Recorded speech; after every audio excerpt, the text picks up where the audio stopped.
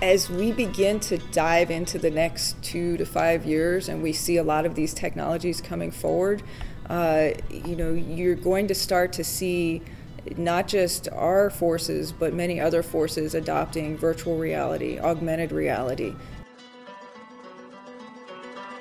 We need to recognize that the threat space is also becoming morphable, on-demand, real-time, with actors that are not identifiable to us. So we need to have a different level of resilience, future readiness, and we need to have a more distributed, agile set of forces and sensing capabilities. Welcome back to another Modern War Institute podcast. I'm John Amble, editorial director at MWI. Captain Jake Maraldi will be back for our next episode, but today I'm going to share a discussion I had on the sidelines of a recent conference on robotics, artificial intelligence, and autonomy. The conference was organized by the U.S. Army's Mad Scientist Initiative, a program within the Army's Training and Doctrine Command, and hosted in cooperation with the Georgia Tech Research Institute. I had an opportunity to sit down with two fascinating people, U.S. Air Force Major Jen Snow and Dr. James Canton. As always, the views expressed in this podcast are those of the participants and don't represent the official position of any agency of the U.S. government.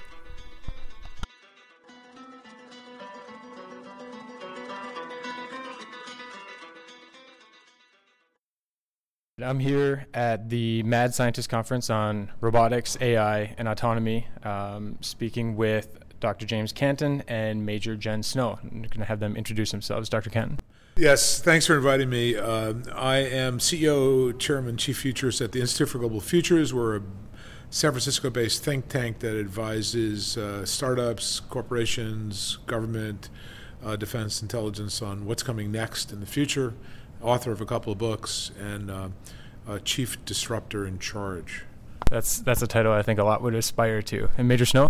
Hi, my name's Jen Snow. I work at SOFWorks and the Donovan Group for U.S. Special Operations Command, and we're doing some really exciting, innovative work with self-regulating communities, so hackers, makers, DIYers, biohackers, teaming with them and figuring out what the innovation of the future looks like. Okay, great. So before we get into any specifics, can you both kind of maybe together frame it for us? How should we be thinking about the future? What are going to be the key features, the drivers, the assumptions, the motivating factors that are really going to, and limiting factors that are going to really shape where we go?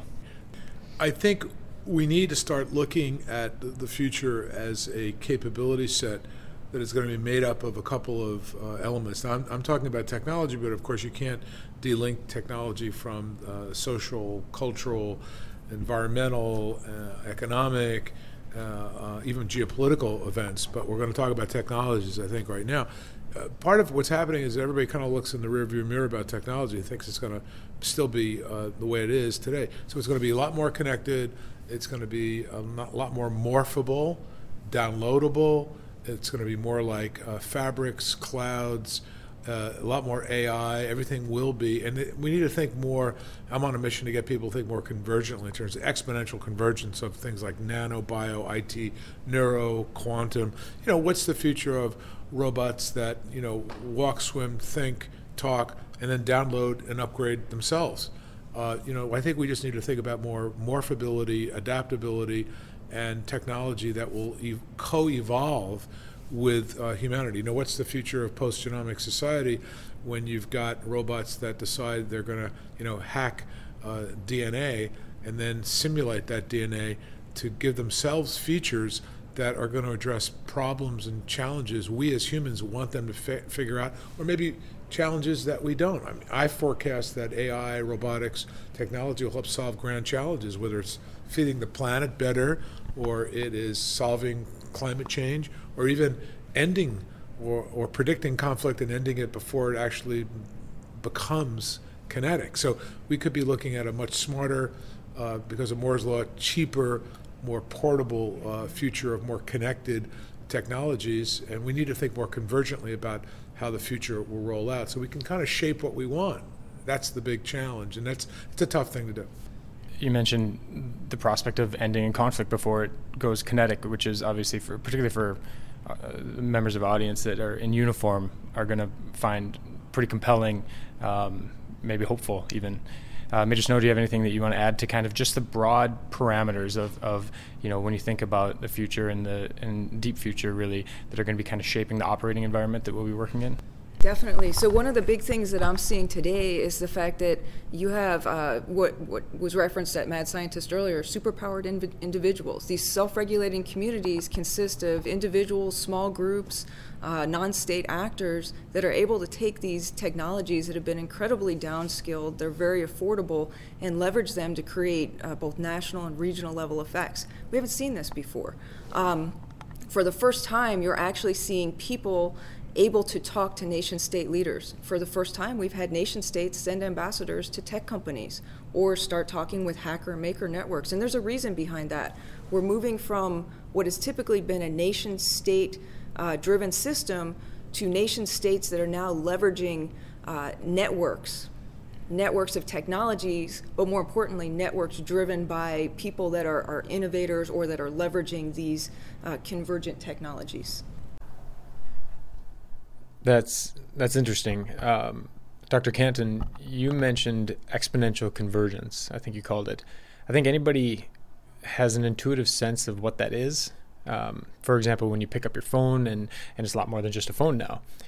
Can you expand on that a little bit, and also maybe talk about any potential vulnerabilities? I'm thinking specifically in terms of blended reality. When human cognition and computers are sort of fused together further and further, does that open up new vulnerabilities? Yeah, I mean, in some ways, it's already happening today. I mean, you look at fake news. Fake news is information warfare applied to civilian populations.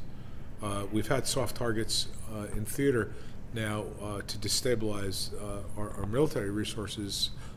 Well, now you've got an information global war going on between states, non-state actors, and all that. But just to pick up something that Major Snow indicated, she's absolutely right. We have a new phenomenon here. There's a whole new narrative, which is a lot of innovation now. In fact, most innovation is coming from outside of the traditional university, traditional defense establishment, traditional big companies.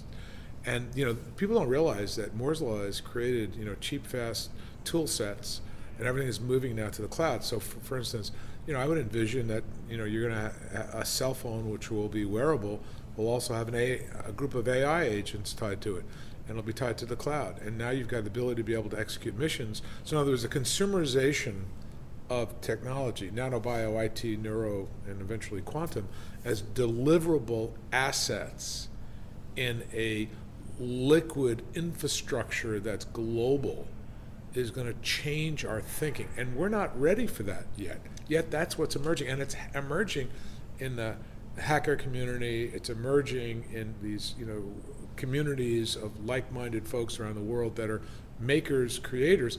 We need to be more in sync with that. The message really, I think, is that there's other innovation occurring with agility in organizations that we're not in touch with. And quite frankly, it should change us.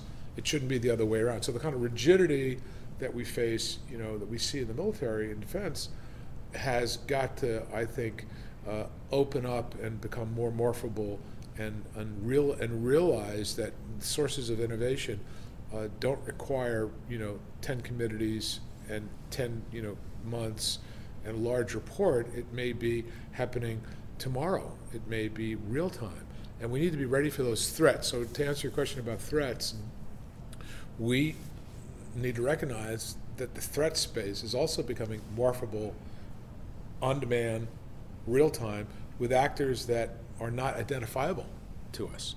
So we need to have a different level of resilience, future readiness, and we need to have a more distributed, agile set of forces and sensing capabilities.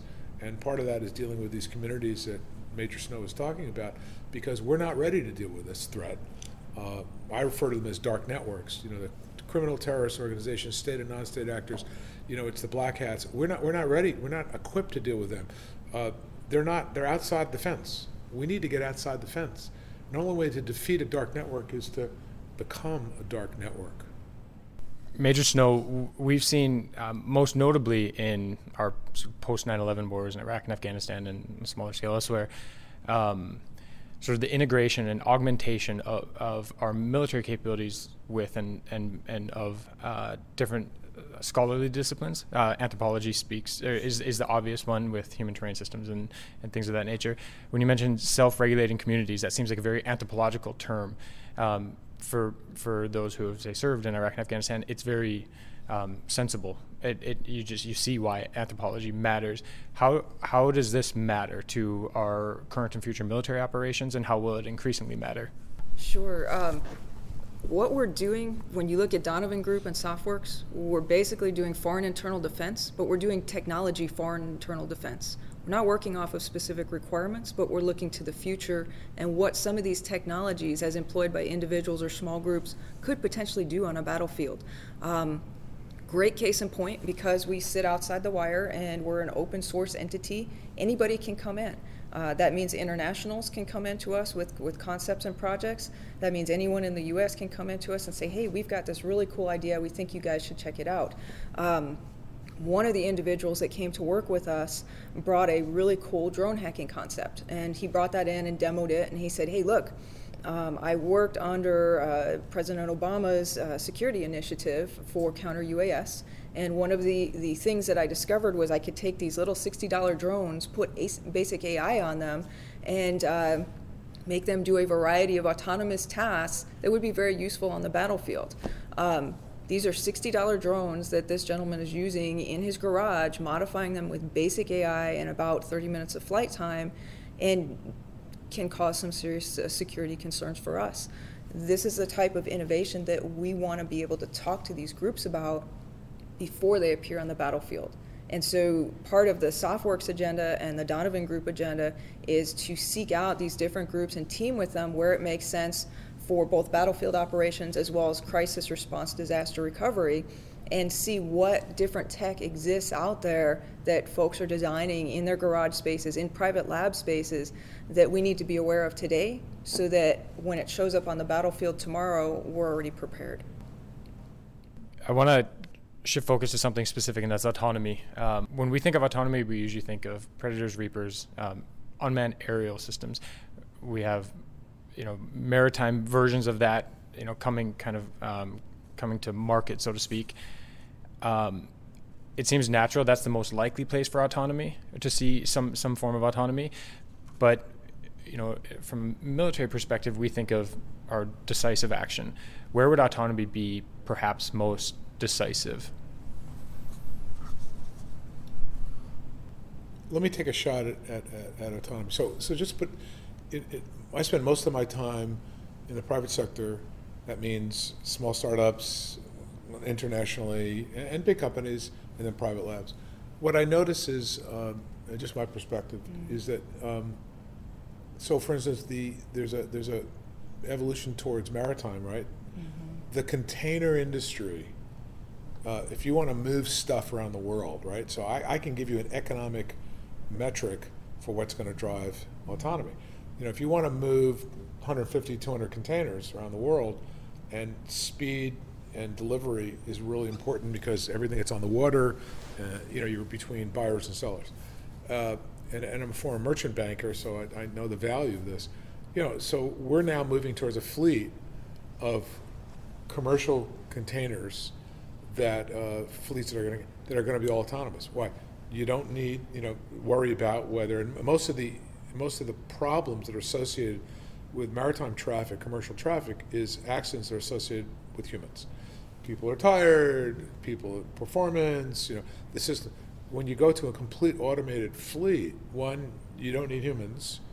Two, you can carry ultimately higher loads, and like what we're learning with self-driving cars, you eliminate accidents, death, and more importantly, even for some people, there's a financial risk that's extensive with accidents in the maritime commercial trade.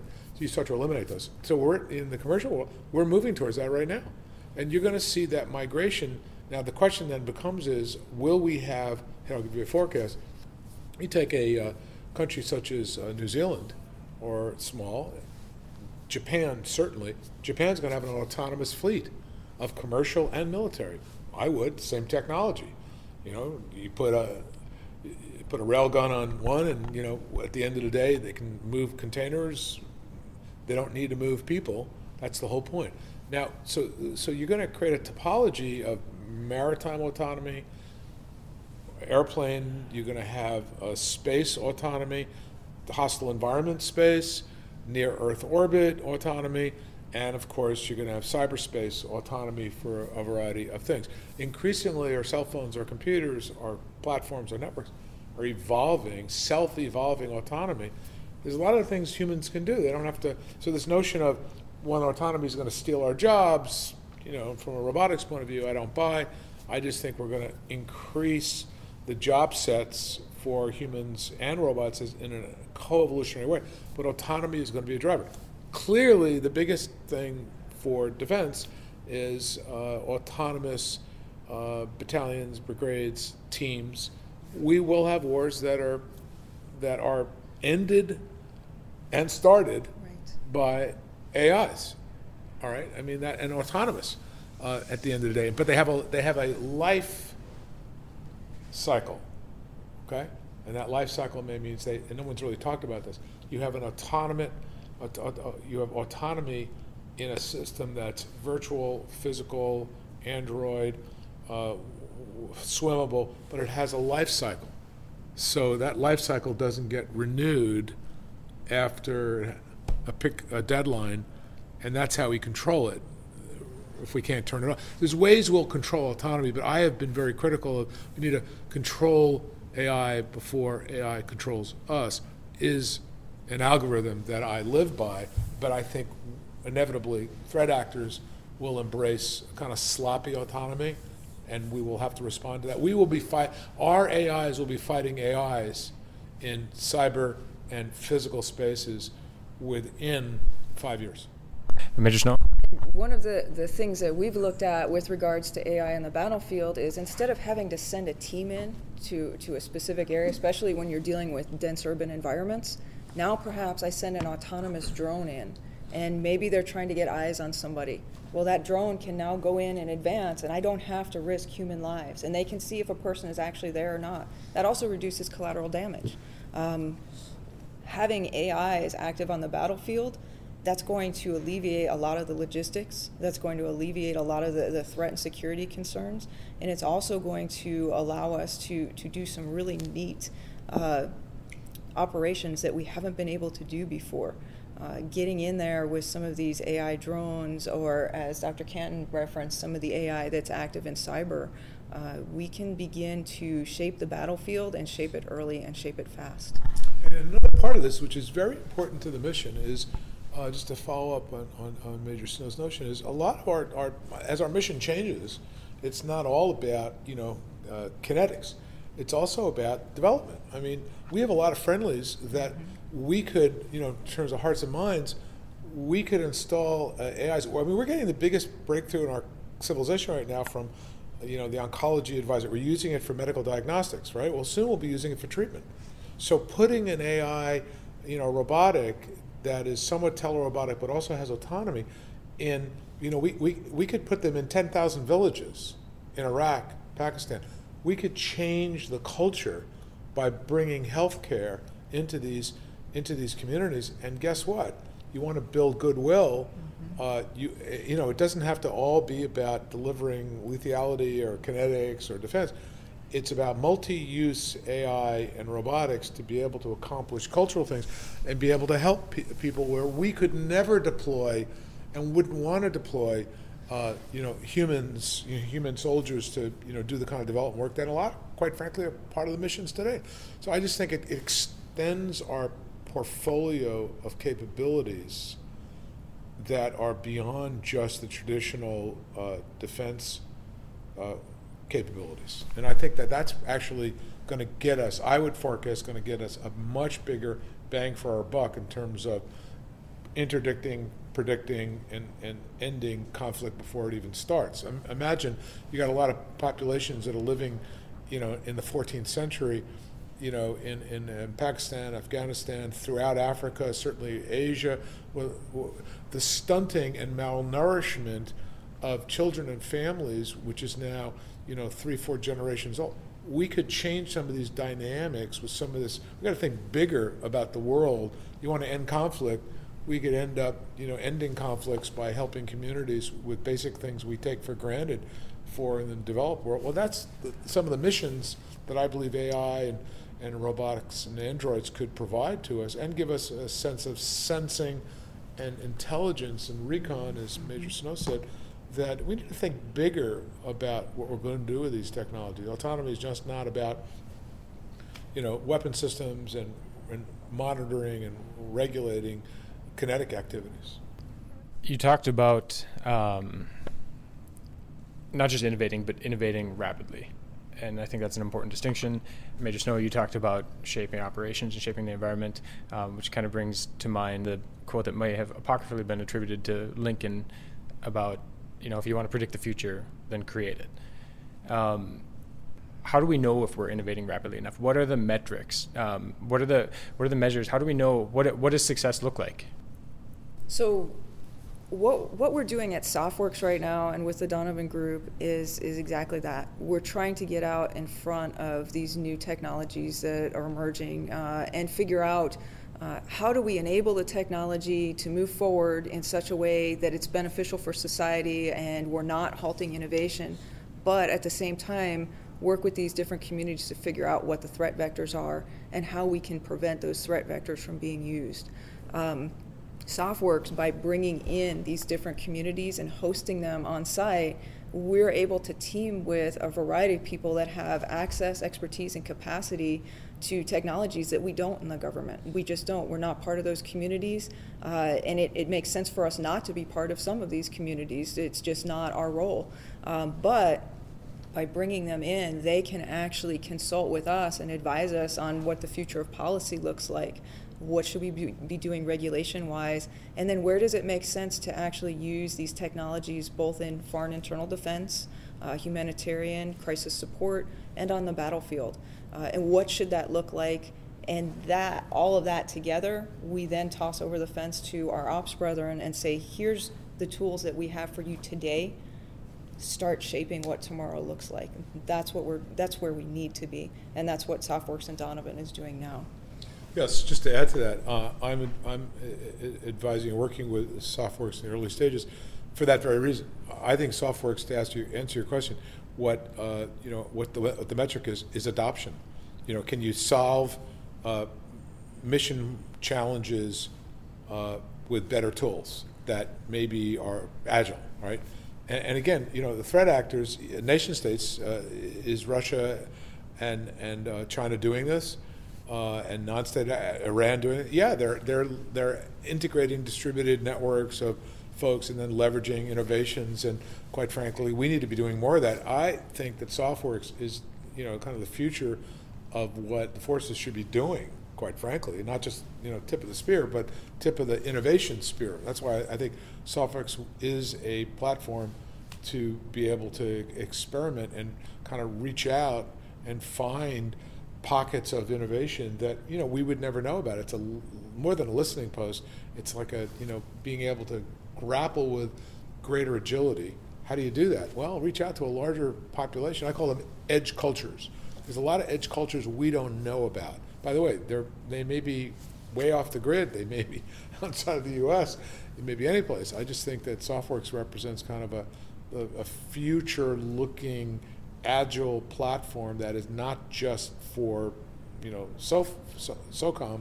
It's really a model for what we should all be doing in the forces to better think about how to be able to integrate new solutions with agility. And to your question as well, with regards to metrics, it's very hard to capture metrics for these technologies. Not only are they moving incredibly fast, but we don't have requirements for them because some of them are just being born today. If you look at additive manufacturing, for example, that technology has increased 100,000-fold in about 18 months. It's moving incredibly fast. So if you're trying to apply static metrics to measure some of these capabilities, it's not effective And I think we hamstring ourselves if we do that because we limit our perspective by saying, oh, we've got to measure it this way. Well, that's the other reason Softworks is not working off of, nor is Donovan Group working off of specific requirements per se, but we're looking to the future. We don't want to be bounded. We want to be able to get out there and look at everything that's available, everything that's happening, and then bring that back to the command to share. But the fast-moving areas such as biohacking, AI, analytics, robotics, and other stuff we'll find as we go, I think the idea, is that, we'd love lots of folks to embrace those areas too. I mean, look, it's a big world. There's a lot of innovation going on.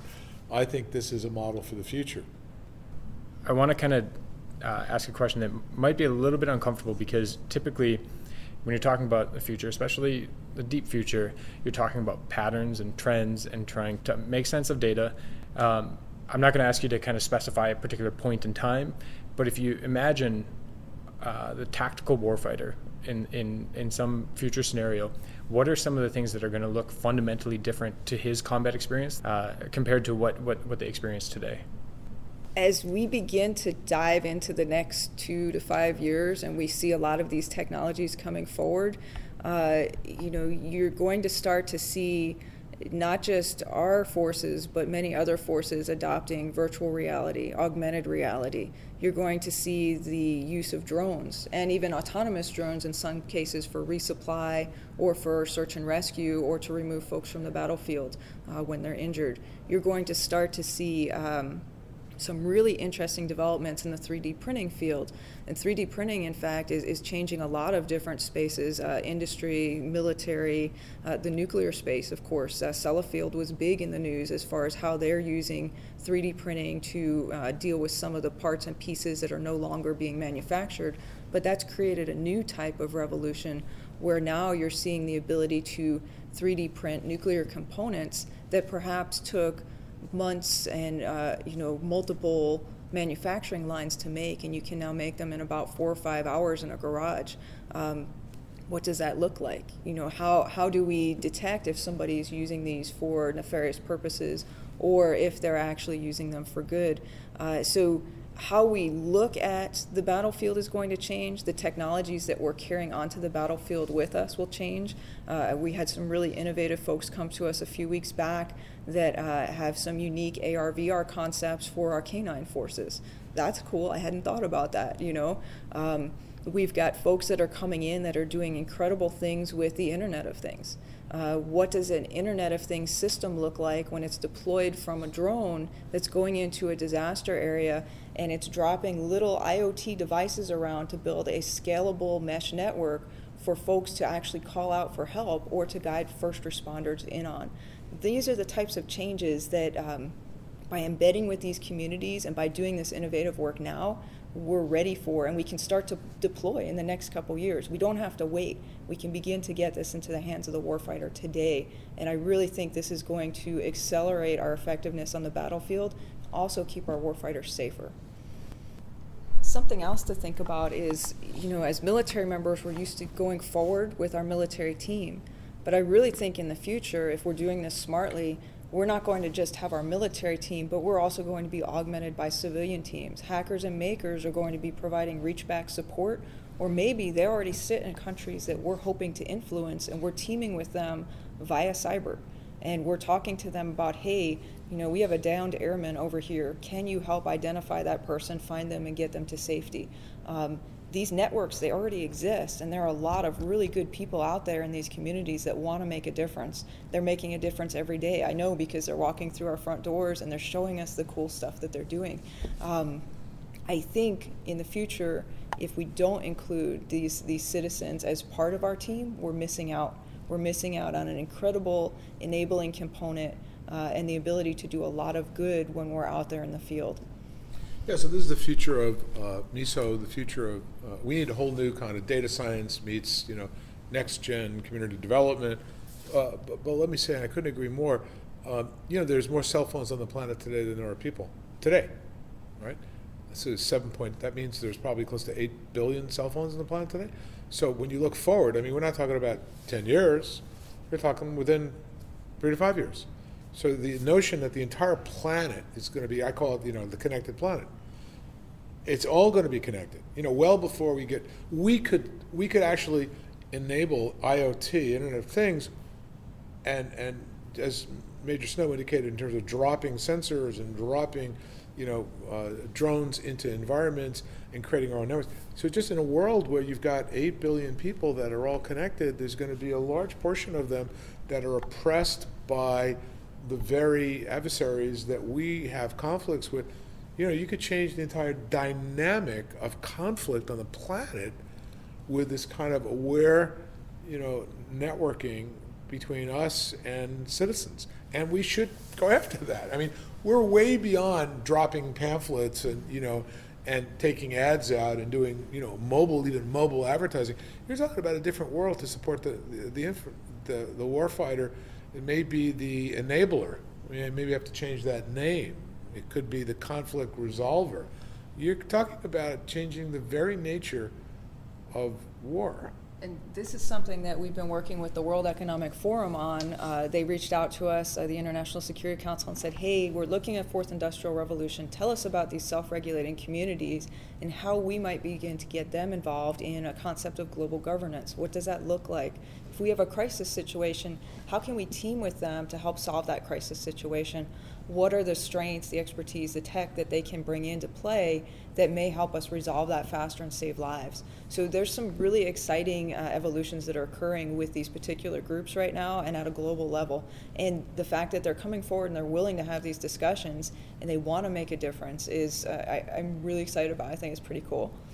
Yeah, I think that's what makes mad scientists great, is that we're here with different researchers, scientists, PhDs, military folks saying, okay, what does the future look like? It's not just about, robotics, AI, and other technologies. It's also about what's going to change in terms of governance, what's going to change in terms of geopolitics. We're living in a complex, interconnected world of accelerating changes, and it's exciting, but at the end of the day, we may be talking about changing fundamental things, like we're changing, you notice certain generations are not driving cars, they're leasing, a drive-by car or using Uber. They don't think about, they're not a car culture in that, but they're using it. We have other folks that think about conflict differently. It may be about a variety of things that we're still trying to figure out.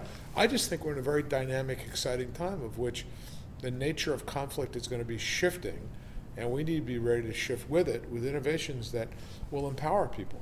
Yeah, you're exactly right about that. So what Dr. Canton said about mad scientists, forums like this are key to moving us forward and making sure we're getting to the right place all together.